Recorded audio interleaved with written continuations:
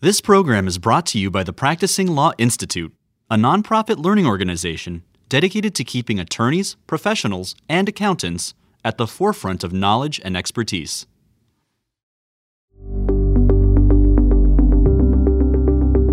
Robinhood is on a mission to democratize finance for all.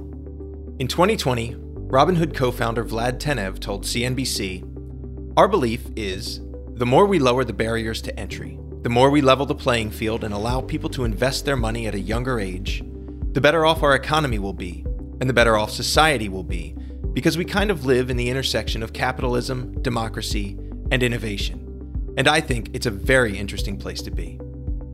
At the time, Robinhood was well on its way to becoming one of the most, if not the most, famous trading app. But that interview was before meme stock trading rattled the markets in January 2021, and before market structure issues became headline news. Vlad was right. Robinhood is at the intersection of capitalism, democracy, and innovation. It is a fascinating place to be, and it also happens to be a perfect topic for the Insecurities podcast. We're going to talk with the Deputy General Counsel at Robinhood Markets about all things Robinhood, meme stocks, going public, regulatory reform, and enforcement. It's all on the table today on Insecurities.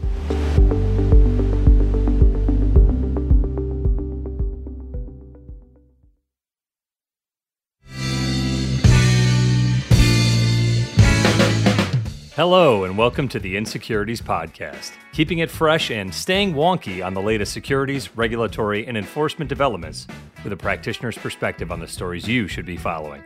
As always, I'm Chris Eckimoff, and I'm here with my co-host, Kurt Wolf. It's good to be with you, Chris. I'm excited for today's episode. You know, Robinhood is one of those topics that is always in the news. It has come up on a number of our podcast episodes.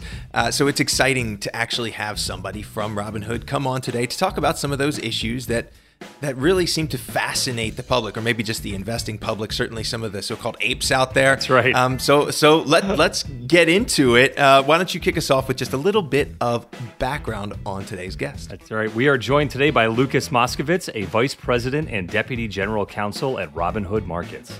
In that role, Lucas oversees litigation and government and regulatory affairs for Robinhood.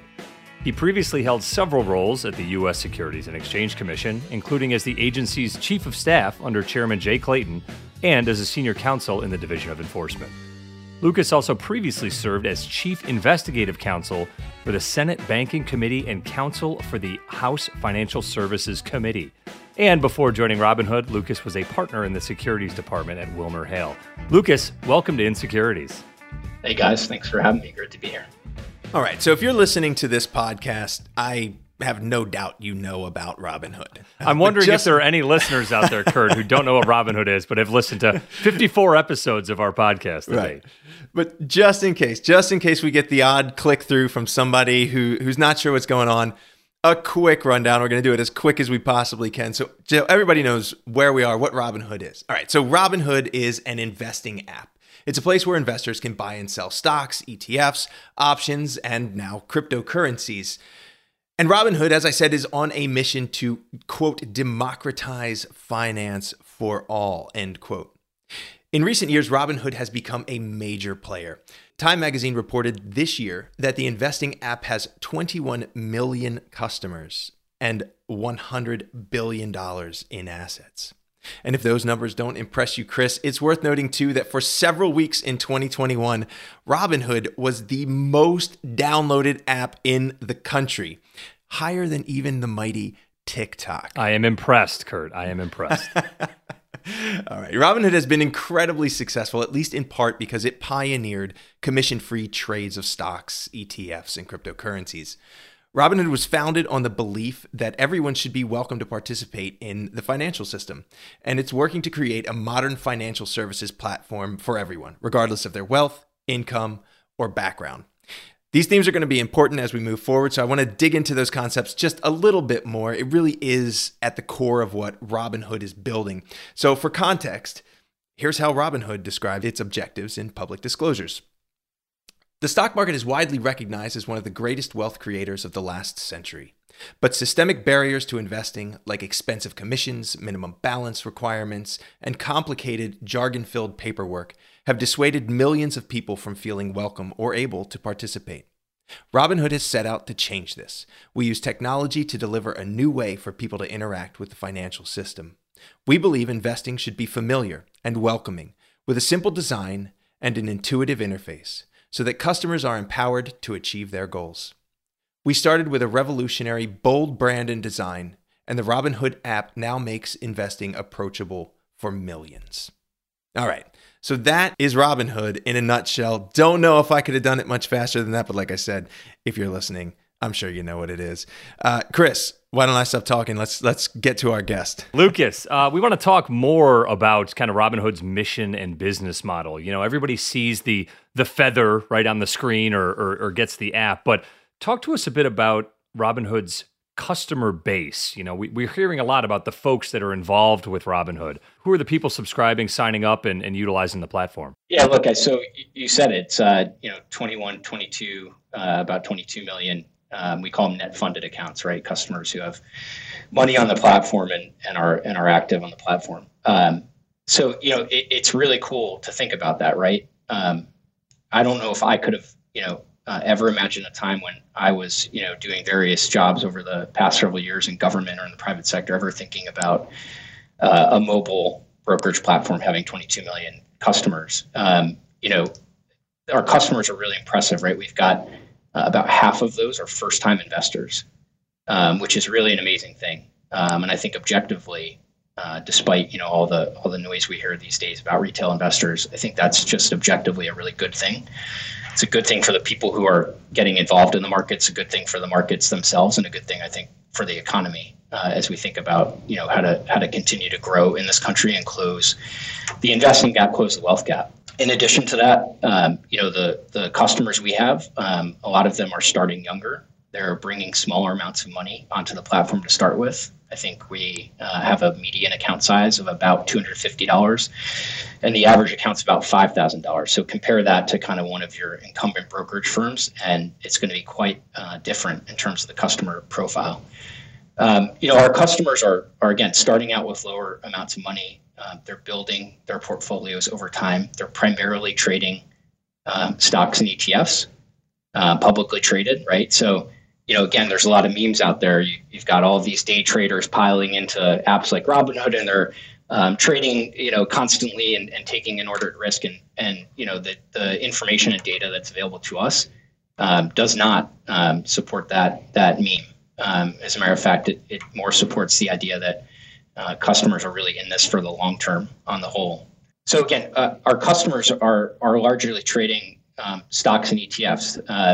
They're not typically in higher risk products. When we look at the numbers we see, I think the number's about 11% of our customers are trading options, and an even smaller amount. I think the last time I looked, it was closer to something around 2%. Trade the more complex, spread option strategies. So you think about the overall customer base, that's a fairly limited portion. The rest, again, are in stocks and ETFs. And I think, we obviously, as we think about policymakers have been talking for decades about getting more retail into the market, getting more people invested in stocks and ETFs. I think that's happening on Robinhood. I think it's happening on other platforms too, and that's a really good thing. So, I view this as a very, very positive development all around, and obviously hope it continues and it grows even more. So another note about our customers. So we actually do surveys, and we look at kind of the demographics of our customer base and who's using the product. And one of the things we see is that our customers are actually that they track are over-indexed with the U.S. population's demographic makeup. So when we look at our platform, we see more diverse investors than incumbent firms, which I think is a really, really good thing as well. Lucas, you talked a little bit about how the platform is being utilized by more folks, and we really want to know, to align that with Robinhood's mission of making investing more accessible. What is the how there? What is Robinhood doing that's giving this access to more folks than had in the past? Is it just good branding and a reputation on Reddit, or is there some other blocking and tackling being done by Robinhood to reach out and make that an accessible investing environment? Yeah, look, I think it goes back to what you guys were saying before when you read our mission statement and what we were trying to achieve, and Vlad's statements I think are really on point. Just take a look at the retail brokerage industry and retail investing before Robinhood came along. So you had a lot of firms taking payment for order flow, right, and they were charging commissions of $5 to $10 per trade, let's say, on top of that, right? If you're a customer and you want to place a $50 or $100 trade, which again a lot of people are doing these days, think about how significantly higher your investment has to grow in order to just make up that commission. On top of that, you had account minimums at a lot of places, right? So a brokerage or another platform is not going to take your account unless you have, let's say, $2,500 in it or $5,000 in it. That kept a lot of people out of the markets who didn't have that kind of money to even get started. And then, once you get, let's say you were fortunate enough to get on there, right? Let's say you actually had to go to a human broker at an office, right? At your branch office down the street. Let's say one was even available to you. You get in there, you start talking about stocks, and maybe your broker says, hey, I think you should buy Apple, right? Or I think you should buy Google or Berkshire Hathaway. Those stocks trade at thousands of dollars a share now. How am I going to, as an investor of modest means with maybe not a lot of experience, how am I going to get into those big stocks that we, of course, not those in particular, but these large cap stocks that a lot of people want retail investors to get into? Compare that to where we are now, right? We have, I think as a large part as a result of Robinhood really upending the industry, commissions have gone away. So now, no commission trading. Account minimums don't exist on Robinhood, right? We've pioneered that no commission, no account minimum model. So now you can get started with, $5, $1, whatever it is. It's easy to sign up for an account. You can get on there. You can place your first trade. You don't have to maintain a costly account minimum. You're not getting charged $5 to $10 to make that trade. And because of, I think more innovative products like fractional share trading, you can now get into these big name stocks and ETFs without having to pay the entire price per share. You can get it for $1 or $5 or $10. On Robinhood, which I think is really cool, you can set up a recurring investment, right? So let's say I want to put, $5 every week into those, few stocks or ETFs I own. You can do that now too. And then I think we've built on that, right? So look at, more and more products coming out the door, whether it's IPO access, things like our new trade recommendation product, again, which is, very, very low cost to do, and you don't need to call a human being up to get that trade recommendation. You're getting a recommendation, among four, basically low cost ETFs. So, I think that's when we talk about, providing access, we're talking about that. And I think about it and I think we at Robinhood think about this in three different buckets, right? You have the financial barriers. We talked about those: commissions, account minimums, fractional share trading that didn't exist before. That was a big issue that kept a lot of people out from the financial perspective. I think we've done a lot to address that. We'll continue to do more. Second one is educational. Maybe the average retail investor prior to Robinhood and other platforms coming on the scene didn't have that type of digestible and relatable content to help them educate themselves to make their own investment decisions. I think we've upended that too with products like Robinhood Learn, which is available to everybody, not just our customers, has over 650 articles on the websites visited by millions and millions of people. It's great educational content. We have snacks, the newsletter, podcast to kind of help you, learn more about what's going on in the market. I'm sure we'll talk about that more as we go on today. And then the third bucket is the emotional barriers, right? So again, think, prior to Robinhood, you were maybe going on a stodgy website and trying to figure out how to place a trade, or you're trying to go to a human being at your branch office. It can be intimidating. People these days want to conduct commerce and even invest on their phones. And so Robinhood just built just an amazingly, I think, intuitive, easy to use and accessible platform that everyone can understand and that everyone can use. And I think that's broken down a lot of emotional barriers that kept people out of the markets.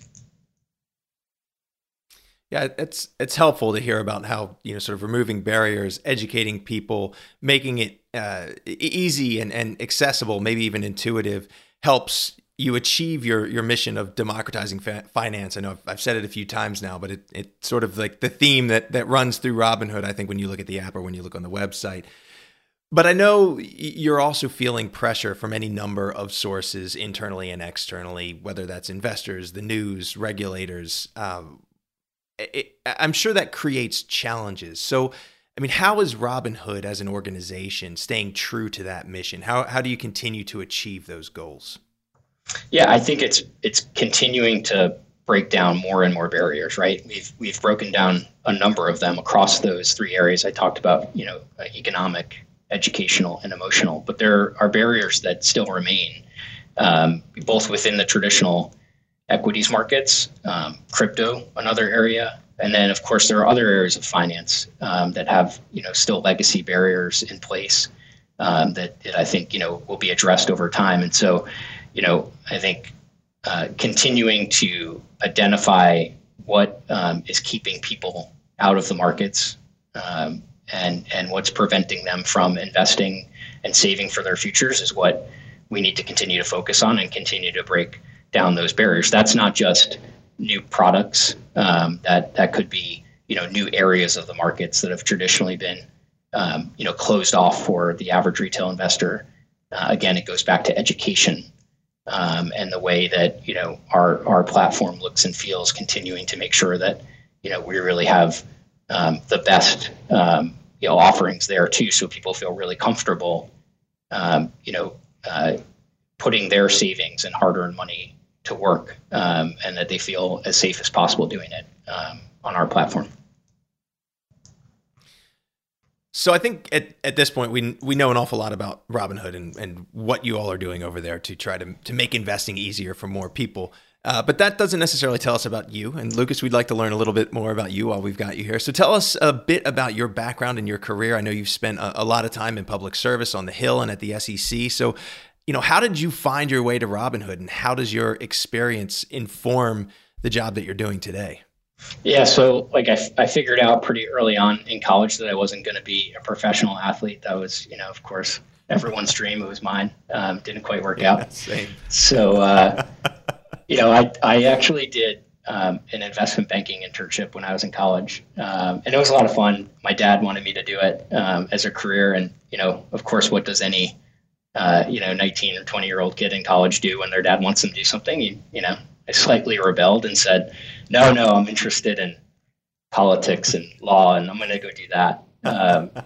And so I went to law school down in this area in DC, and I ended up staying. I thought originally I was going to be a trial lawyer, then I was going to be an appellate lawyer, and that stuff was really interesting to me at the time. And right out of law school, I went to a big law firm here in DC, WilmerHale, where I ended up spending some time over the years. And it's a wonderful firm. I loved my time there. And when I was a young associate, I got put on a securities SEC investigation.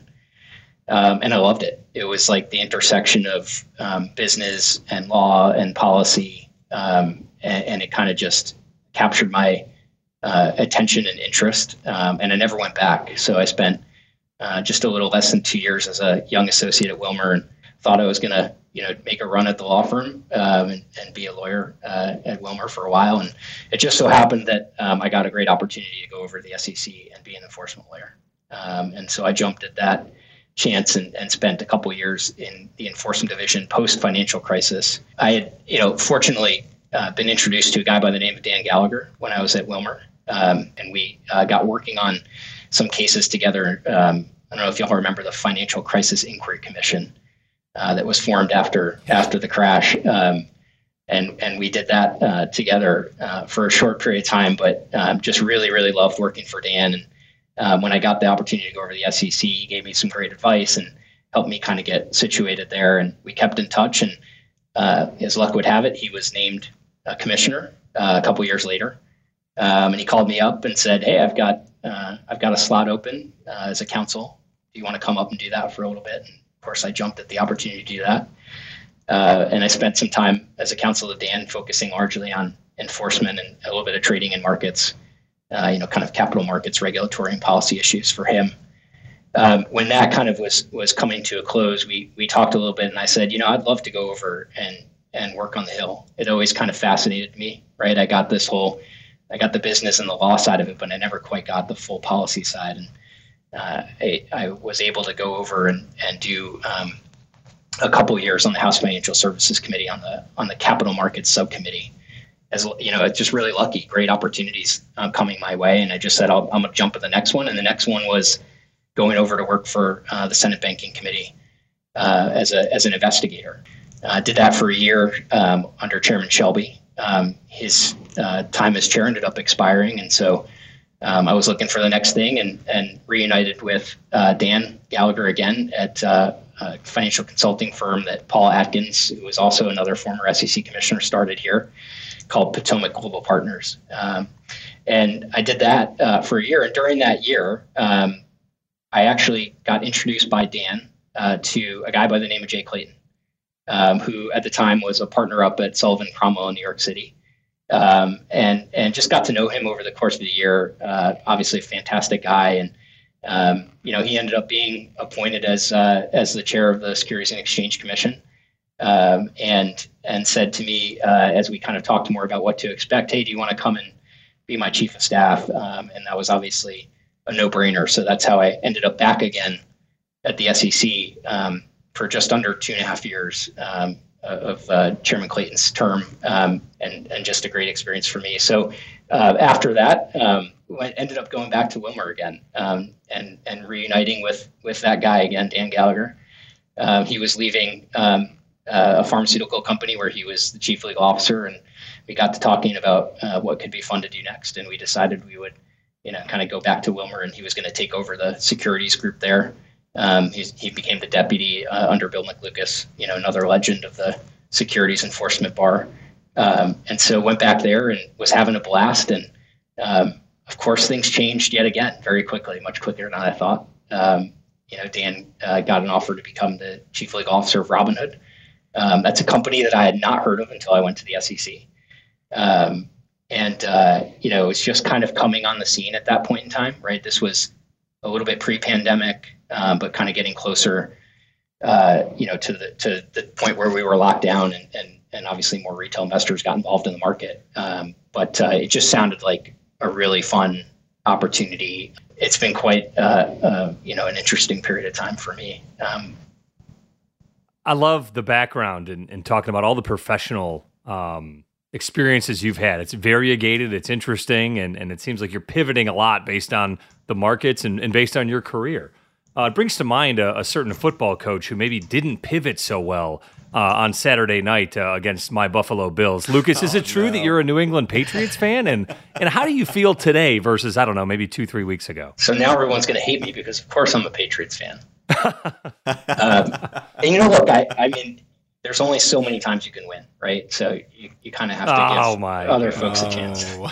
Listen, if you need some help with the coverage at Robinhood, feel free to ring up Micah Hyde. You may remember his great interception on the Patriots' first drive that took away a touchdown and led the Bills on to their victory. So enough about background. We don't need to come to fisticuffs here in our remote environment, Lucas. But thanks for talking about your story and how you ended up at Robinhood.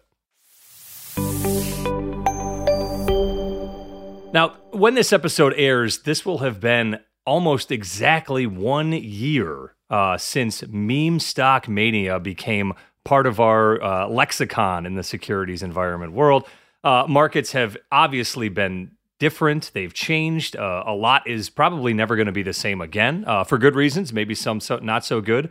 You'll recall during that period of wild volatility in all directions, Robinhood temporarily suspended trading in or purchases of the two leading meme stocks at the time, GameStop and AMC. Obviously, Kurt, we talked. Everybody who's heard this podcast at least once before is aware of the story. But Lucas, we're interested kind of on the inside take. What was it like being at Robinhood during that time period? Yeah, look, I mean, obviously, a very unique thing for us as a company to go through, for the industry to go through. Certainly, a number of our customers were not happy with the way things played out on January 28th, and we certainly understand that. Look, things were obviously moving very quickly that morning, that day, certainly even that week. We had a period, as you said, of unprecedented market volatility, right? I think it was called a 5 sigma event by one outlet. And so if you think back in the number of days in the market, that probably should have never happened, but it did.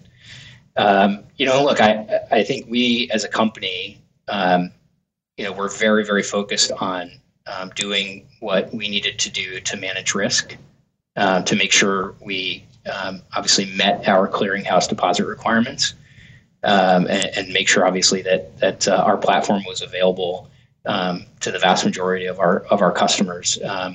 Certainly when something like that happens, you're going to learn from it, and you're going to try to take out of it, the lessons you can to improve. And we certainly did that.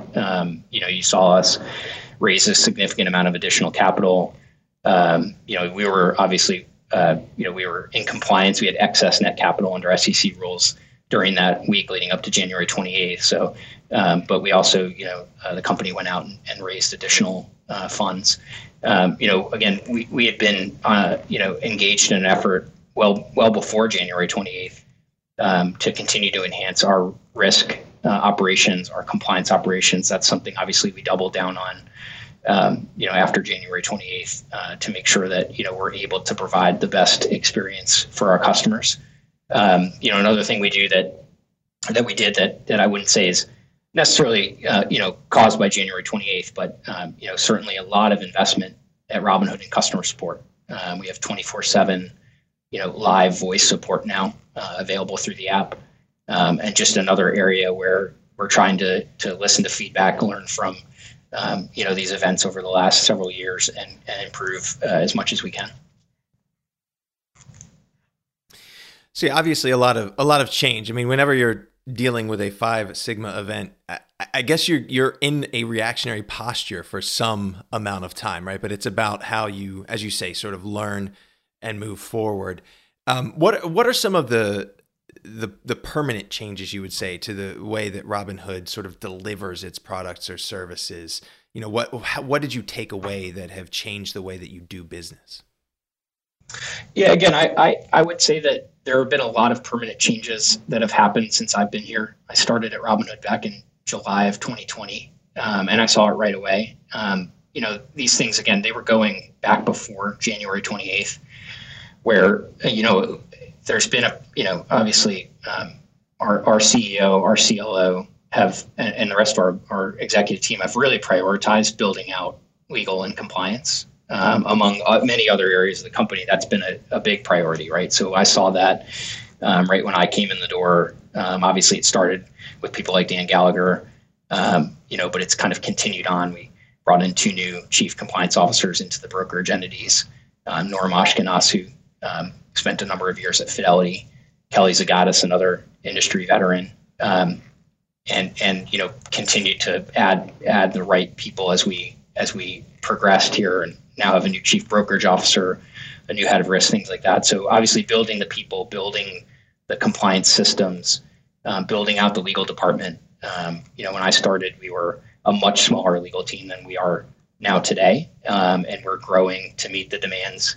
of the platform and of the growth. So, I think that is, one way that we've really tried to address the many challenges we've had and opportunities we've had over the last year and a half.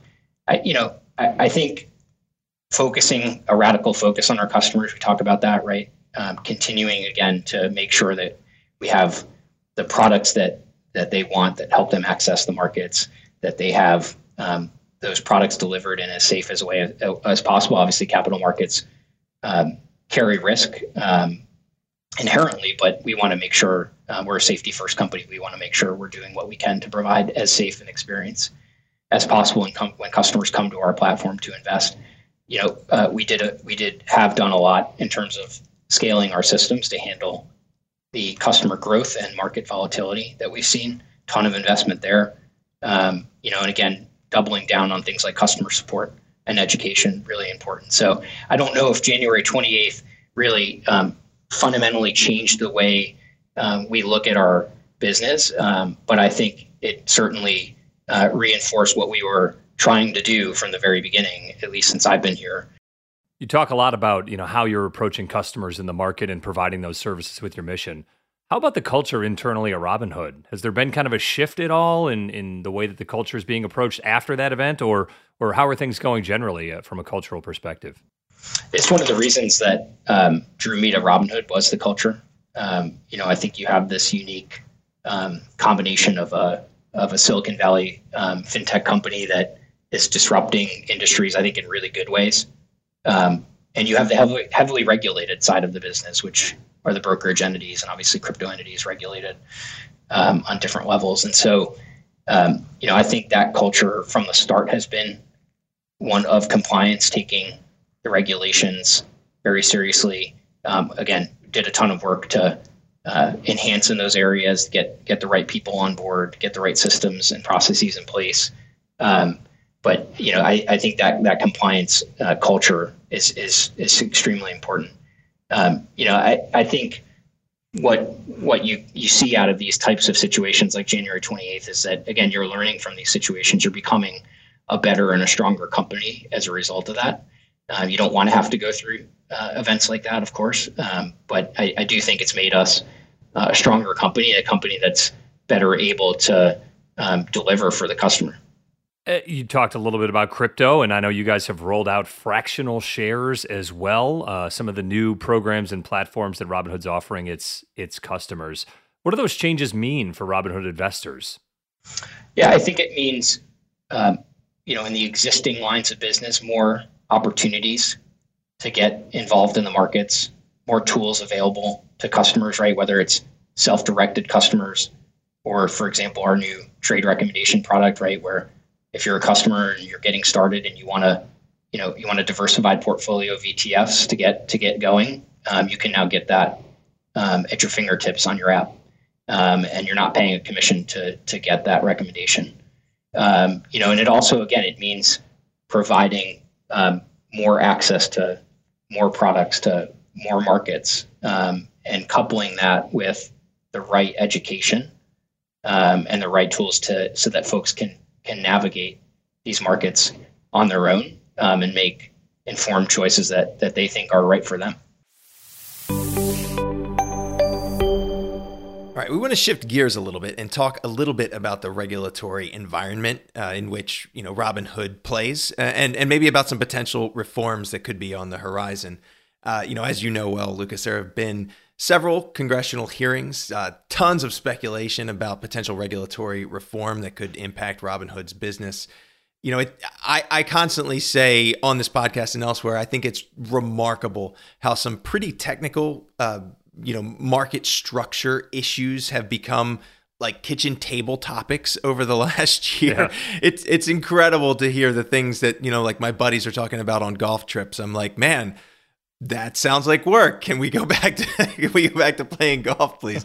But so we want to touch on a few of those things like settlement cycles, some things that were flagged in the SEC's GameStop report, these digital engagement practices or DEPs, sometimes known as gamification, just to get your take on some of the things that may be changing in the market. But let's start with T+0. And of course, by T+0, I am referring to the settlement cycle. It's one of the enduring topics that came out of the meme stock trading frenzy and sort of kicked off a much needed conversation about the settlement cycle for stock trading. The settlement cycle, of course, refers to the time between the trade date when an order is executed in the market and the settlement date when participants exchange cash for securities and a trade is considered final. Currently, most equities are on a 2-day settlement cycle known as T+2. That's trade date plus 2 days. There has been a push by some market participants, including the DTCC, which is a clearing agency, to move to a T+1 settlement cycle. But after some of the things that happened last January, Robinhood stated publicly that they would love to see the markets move to a T+0 settlement cycle. So, tell us a little bit about, Robinhood's thoughts on the settlement cycle and where things might be heading. Well, I really hope you guys are not talking about the clearance and settlement cycle on your golf trips. But not quite that in the weeds. Not that wonky yet. Look, so I think January 28th exposed, what I think is an antiquated, somewhat antiquated system that we still have for clearing and settling trades. The settlement cycle obviously has been getting reduced, has been reduced over time by the SEC, right? It went from T5 to, I think, T3 to T2. It took us the better part of almost, 20 years, 1995 to, I think, 2017 to get down to T2.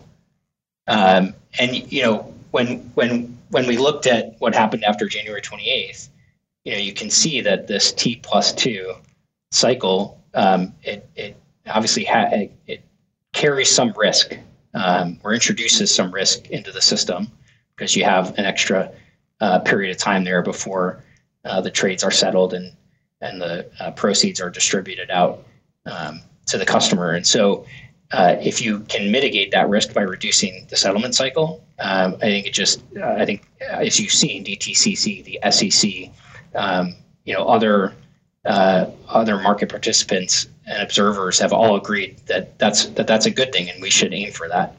I just don't think it's in Robinhood's DNA to say, let's spend another, several years going from T2 to T1. T1 is certainly an improvement. I'm not going to sit here and say it isn't, but I think, we're a company that's used technology to disrupt industries for the better, and I think we believe that the technology is there to get us to a place that's better than T1, whether that's same-day settlement or eventually real-time settlement. And so that's why I think why we came out and pushed for T0 rather than something more modest.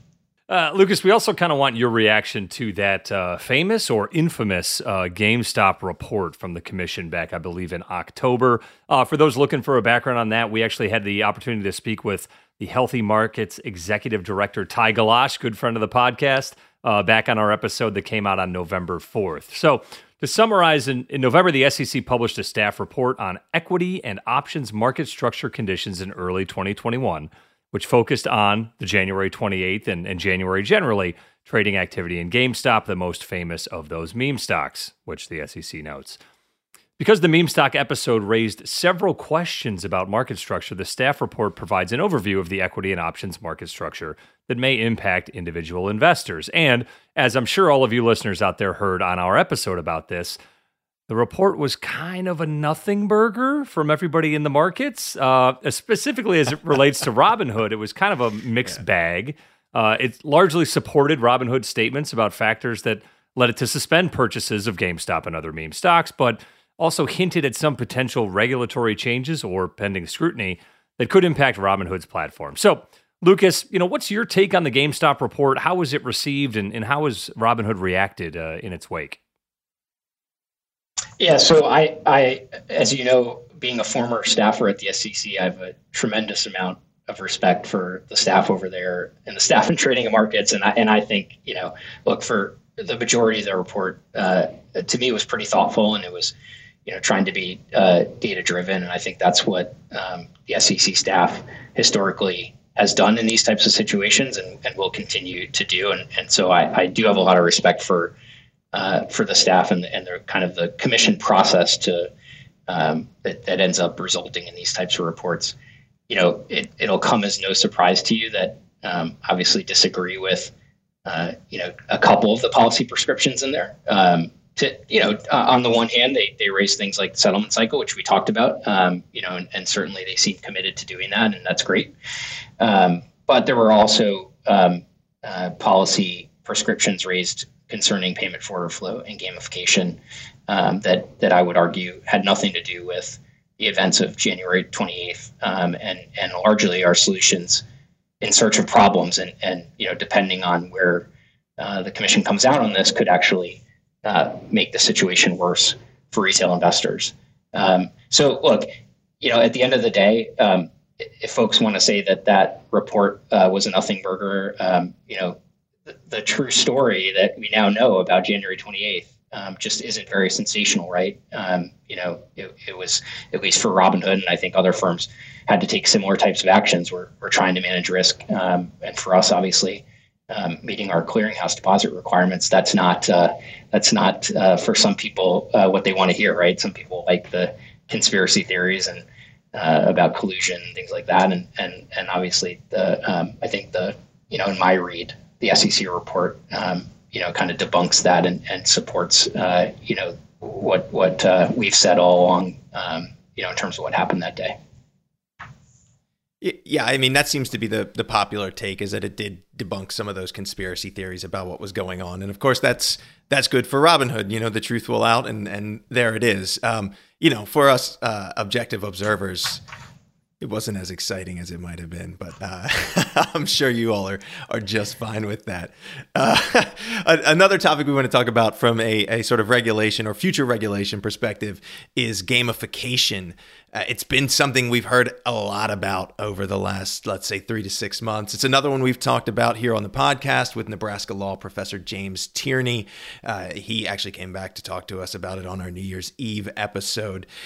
We've heard a lot about it from Chair Gensler. He likes to refer to, gamification, or he likes to put gamification under a larger umbrella of digital engagement practices, and that includes things like so-called nudges on trading platforms. I think it's really unclear how Chair Gensler or the SEC is even thinking about this, whether they will or even could do anything in this space from a regulatory perspective. But it's undoubtedly on your radar at Robinhood. So, tell us, how is Robinhood thinking about or responding to the gamification issue? So, we could have a whole 2-hour podcast on this and probably not run out of things to talk about.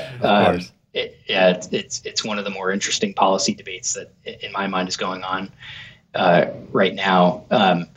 If your listeners are interested, we did a comment letter to the SEC where we laid out our arguments, which really are cautioning the SEC in this area concerning rulemaking in great detail. And so folks can take a look at that if they want to know exactly where we are in each one of these points with regard to digital engagement practices. But if you just step back and level set for a second, when I was on my way into the office today to do this podcast, I got an email from my credit card company, and there was exploding fireworks and confetti on the email, and it was telling me how many points I got that year. And for some reason, right, we don't hear a lot of chatter in the media and among policymakers about how terrible that is that I got that email, right? We're very focused on it in the brokerage space, but the reality is almost every industry now, at least every industry that communicates with their customers or offers products for sale via apps on mobile phones, incorporates a lot of the same things, if not the exact same things, that mobile-first brokerage platforms are doing, whether it's the graphics or the way we communicate through apps, things like that. And so I think it's important not to lose that context when we think about a specific exercise in SEC policymaking with respect to digital engagement practices, or so-called gamification, that we're part of a much bigger ecosystem, a much bigger way of kind of interacting with customers and doing commerce these days. And the idea that and I'm not saying this is what the SEC is going to do, but the idea that we should get rid of it in the brokerage space, but keep it everywhere else, whether it's on your mobile banking platform or when you go to buy a car on an app. I think that just needs to be part of the discussion. And that's totally aside from the First Amendment issues that we've raised. But the other part that I think is really important to talk about in this is that I think gamification is not well defined. And I think, our platform has I think been wrongly tagged with, the characterization of gamifying investing. When I think about, gamification, I think about things like leaderboards and competitions to trade and badges and, things that are really geared towards how much are you trading, right? What's your level of activity? Lucas, we're talking a lot about the past, right? Kind of the post-January 28th and where Robinhood is today, but we're also interested in your take, maybe your crystal ball here about what new regulations or guidance or potentially enforcement actions in the market do you think that the SEC may bring or may propose that could have an impact on Robinhood's business going forward? Yeah, look, I mean, I think there's a couple of big areas that we all kind of know about already. One's market structure. Chair Gensler has talked about payment for order flow, talked about off exchange versus on exchange trading, competition or order by order competition, I think he refers to it as. And so, we're obviously expecting a rule proposal to come out of the commission in the near term that addresses those types of market structure issues. I wish I could tell you where it's going to go. I have no idea and couldn't really speculate. We're obviously going to, as a company, be very active in that process. We think that payment for order flow is actually a really good deal for customers.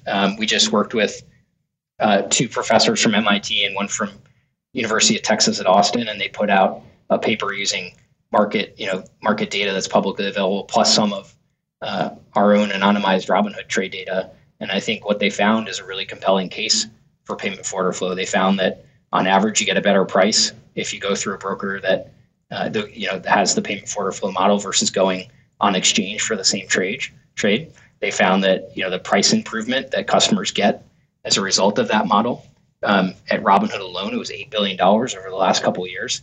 If you add that onto the commission-free model that we pioneered, you can add another $16 billion and counting. It's a tremendous amount of money that's getting put back into the pockets of the retail investor. And so I would argue that the retail investor has it better today than ever, that we aren't seeing this extreme issue in the quality of our markets to justify, a very aggressive regulation here. I know we've heard the idea that the SEC could ban payment for order flow. I don't think there's a case to be made for that, but we'll see what happens. And obviously I personally have a lot of faith in the commission's rulemaking process, the APA process, and like I said, we'll be involved and kind of try to help make sure that any rulemaking is informed, that it has the data that the commission needs to do an economic analysis. Second area is crypto. I think on the policy side, obviously there's a lot of discussions around lack of clarity and kind of the need for more clarity. I don't know if that's going to change from a policy standpoint anytime soon. We've heard Chair Gensler say that firms that are trading digital asset securities should come in and register.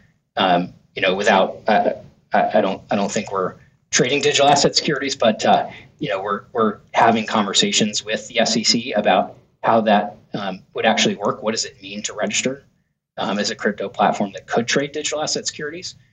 And then obviously the enforcement angle is on everyone's mind, right? I think folks we've seen some enforcement cases recently. I think we're all expecting to see more. I couldn't tell you what those are going to be or who they're going to be against, but would expect the enforcement division to be active in crypto enforcement, and depending on how those cases could tell us a lot about the future direction of the regulation of crypto in this country. Lucas, you touched on earlier one of the other pillars kind of Robinhood, and that relates to educating investors, not just providing more access and that democratization of the markets, but really giving them the opportunity. You referenced, I think, over 600 articles or blog posts about some of the issues that you deal with that are, quote, in plain English, end quote. Obviously, Lucas, I'm an accountant. I'm sure that Robinhood patterned this off of the AICPA's Center for Plain English Accounting. I'm sure you've read it cover to cover. Just a great, Kurt. I see you. You're obviously a big proponent. That's right at all. Yeah. No, I that seems unlikely. Okay. Go on. Yeah. So obviously, the plain English is important, both in accounting and for Robinhood. We'll leave it there. So, talk to us a bit about that critical part of Robinhood services and how that's viewed from your seat. Yeah, I think I have that on my nightstand. No, like you're exactly right. I obviously, that idea of plain English that the AICPA is espousing there is really important when it comes to educating or helping customers educate themselves in the retail investing space. I think it's, obviously part of the fabric of Robinhood. It's core to everything we do when we think about either new products or improvements to existing products. We also think about how do we provide the right education to go along with that, right? So, something I think we do really effectively is in-app education. I think we'll get better and better at that. We're very focused on it. So, when you go into Robinhood now, there are modules that go from, the basics of what the stock market is all the way up to, if you're a qualified options trader, you can get educational content around, options trading strategies. When you go from our first level options trading to our second level, there's a flow that kind of explains spread trades and things like that. So what you're seeing at Robinhood is it's getting integrated into the platform. It's available to the investor at key times in their investment journey, and it's being provided in a way that's what I think is more easily digestible. It's more relevant to the customer that's using our platform. We don't want to just throw up 100 videos that are 2 hours long explaining all the different concepts that get involved in investing. I think people obviously tune those out very quickly. So we are very focused on not just providing more education, but I think providing the right education delivered the right ways, right? Whether that's your ability to go on Robinhood Learn and read something that, is going to be not as technical maybe as other sites, but is going to do a great job of explaining the basics, through your journey in the app, where, you can get a tour of what different things mean in the app, different parts of the displays to the modules that I was talking about. So again, really, really fundamental to what we're trying to do. And of course, the educational materials aren't limited to sort of written materials or things that are available on the app. You have a number of other resources. My favorite, of course, is Robinhood Snacks, your very own podcast. Snacks is digestible business news for you, according to the disclaimer. More on that in just a second. But talk to us a little bit about some of the other resources that are available to investors. Yeah, I mean, Snacks is a really, I think, amazing product. So our newsletter is already one of the most widely consumed newsletters in the U.S. I think we had about 23 million unique readers in the third quarter of 2021, wow, which is just incredible. The podcast that the Snacks folks do was downloaded over 10 million times in that same quarter. Same. Yeah, same for us, right, Kurt? Yeah, everybody, just millions and billions, I think. Let me check the stats. So I think they're really important products for us, right? The two guys that do them are really amazing, and they do a great job of kind of distilling this stuff down. The entire team does a great job of distilling all of these topics down so that it's digestible and you can kind of understand it, and obviously it's provided in a format that's today very relevant for people. I try to listen to it after I drop my 3.5-year-old off at preschool, and it's always, I thought you were going to say really after you finish the Insecurities podcast, then you switch over to Robinhood Snacks. That one I do before I bring. Got it. Okay, good. Yeah. Helps her fall asleep in the car. All right. So, I mean, I know that you are used to disclaimers. You've spent time on the Hill. You've spent time at the SEC, working in the chair's office, working in a commissioner's office. The concept of disclaimers has to be something you're very familiar with. And, we warned you that we were going to quiz you on the Robinhood Snacks podcast disclaimer, which, for those of you who haven't heard it, is a wrap at the beginning of every episode. Wild. Do you know the lyrics to the disclaimer? Well, first of all, nobody wants to hear me sing, let alone rap. But I think I know most of them. But I will say that the most impressive part is anybody who can rap a member of FINRA and SIPC should get a ton of credit. Yeah. That's like my favorite part every time. And I'm always thinking to myself, like, I would have never figured out how to do that. It sounds so easy, but I think it's not. No, it's amazing. I mean, I actually have them in front of me. I'm not going to wrap it either. But, to weave in, we're not recommending any securities. It's not a research report or investment advice. It's brilliant. It's brilliant. So kudos to the team and whoever wrote those lyrics. It's pretty amazing. I love it. All right, I think, Lucas, now's the time for our disclaimer. We are going to pepper you with some trivia questions or some gotchas all about that famous ne'er-do-well hero of old, Robin Hood. And it's important. We've had to do a lot of work on our show notes here to separate Robin Hood, one word, from Robin Hood, the surname and the proper name of this individual. So we're going to ask you a few questions here about Robin Hood generally. Kurt, I think you're up first. Yeah, so obviously Robinhood, the app, its name comes from its mission to provide everyone with access to financial markets, not just the wealthy. There's a lot of symbolism in that name going back, as Chris suggested, to Robin Hood, which I think was originally a story that came around in the 15th century in England. Obviously, it was about this mythical character in Nottingham, or Nottingham, as we like to say here, who was robbing from the rich and giving to the poor. I always get stuck on that name because my wife actually worked in Nottingham for a while. So it's like, I have this transatlantic thing going on. But yeah, we want to get your opinion on some of the pop culture references to Robin Hood, some of the movies. I don't know if you like Errol Flynn going all the way back to 1938, or maybe it was Costner in 91. Could have been Cary Elwes in 1993, famous as one of the men in tights. But Chris, why don't you, let's kick it off. Let's hit him with a couple questions here. I mean, do you have a favorite representation of Robin Hood out there right now, Lucas? Is it the Russell Crowe of, I think, 2018, right? I feel like they make a new Robin Hood movie every 4 or 5 years. So who's your favorite Robin Hood, Lucas? It's probably going to be Costner. Mm-hmm. That was a little bit more my vintage. I didn't mind the Russell Crowe version, but I think it's got to be Costner. I know the guy that played it most recently, who was in The Kingsman, that one did not... That one did not resound with me at all. No, your opinion resonates with the ranking of IMDb results for Robin Hood movies in history. So you're pretty much on pace. Noting that there are 2 animated representations of Robin Hood in feature films.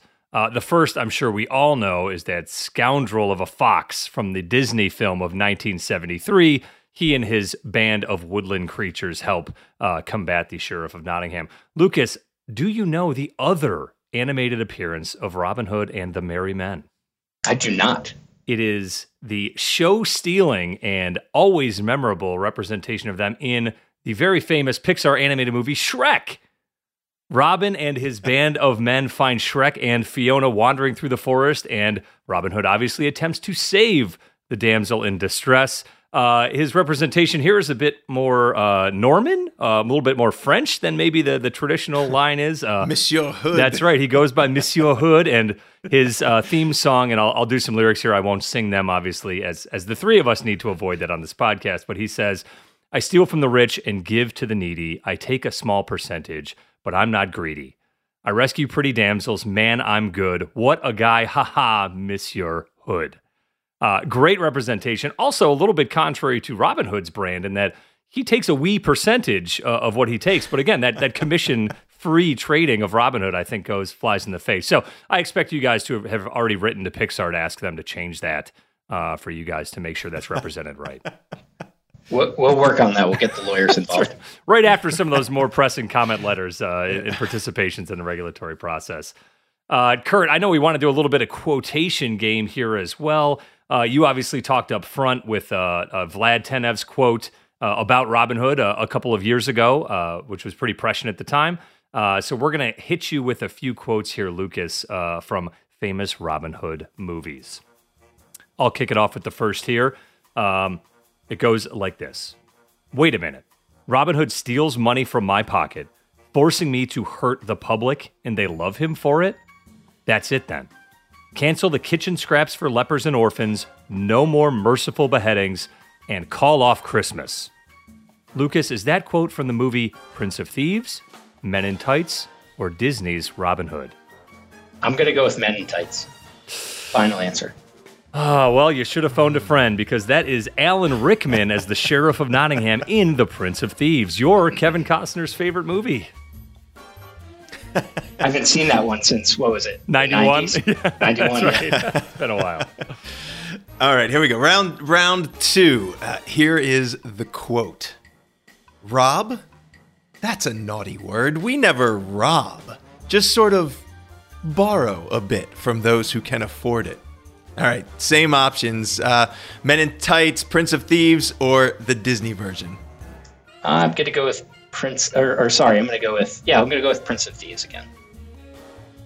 Oh, it's the Disney version, unfortunately. I would not have guessed. Robin's having a conversation with Little John about why they do what they do. Little John's a little confused because he's saying, isn't it bad to take from them? And he says, it's not so bad. My guess is that the Robinhood onboarding package when you started in July of 2020, Lucas, did not include famous references to Robinhood, as you're 0 for 2 here. Yeah, you're going to have to call HR right after you get the lawyers on the comment letter to pick. We don't do a ton of Robinhood movie trivia. There's a lot of movie trivia, but not a Robinhood movie. Well, we'll hit you with the final one. I'm sure you're going to get it. Just the nature and the tone will belie where it's from. Robin of Locksley? I've just come from Maid Marian, the woman whose heart you've stolen, you Prince of Thieves, you. I knew her parents before they were taken in the plague, Lord and Lady... Lord and Lady Bagel. You know, you two were made for each other. I mean, what a combination. Locksley and Bagel. It can't miss. So, this is one of the standardized tests, right? Where if you just select the same one every time, invariably you get some of them right. Yeah, exactly. So, you guys know what I'm going to go with. Well, that is the famous Mel Brooks playing Rabbi Tuckman in Robin Hood, Men in Tights, Locksley and Bagel coming together. I mean, a can't miss combination. All right. Well, we appreciate you having a little fun with us here at the end, Lucas. You can feel free to take those questions back to your colleagues, spread them around at the next, Robinhood Zoom happy hour, whatever you need to do. But it's been great to have you. Appreciate all your insights, and thanks for coming on the show. Appreciate you guys for having me. Thanks a lot. Thanks for joining us for this episode of the Insecurities Podcast. And a special thanks to our guest, Lucas Moskowitz of Robinhood. As always, we want to hear from you regarding your thoughts, comments, and topics for discussion on future episodes of Insecurities. Please use the hashtag InsecuritiesPod on Twitter or LinkedIn to join the conversation. You can find me at EcomoffCPA. And I'm at Enforce_update. Be sure to subscribe, rate, and review the Insecurities Podcast wherever you listen. Be well, everyone, and we'll see you next time. Thanks for tuning in.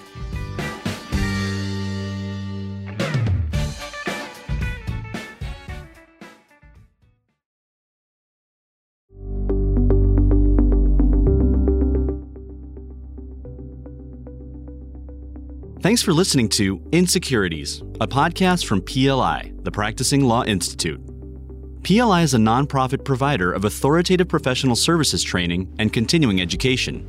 In an increasingly complex business environment where intricate corporate structures reign, Insecurities can help you make sense of it all.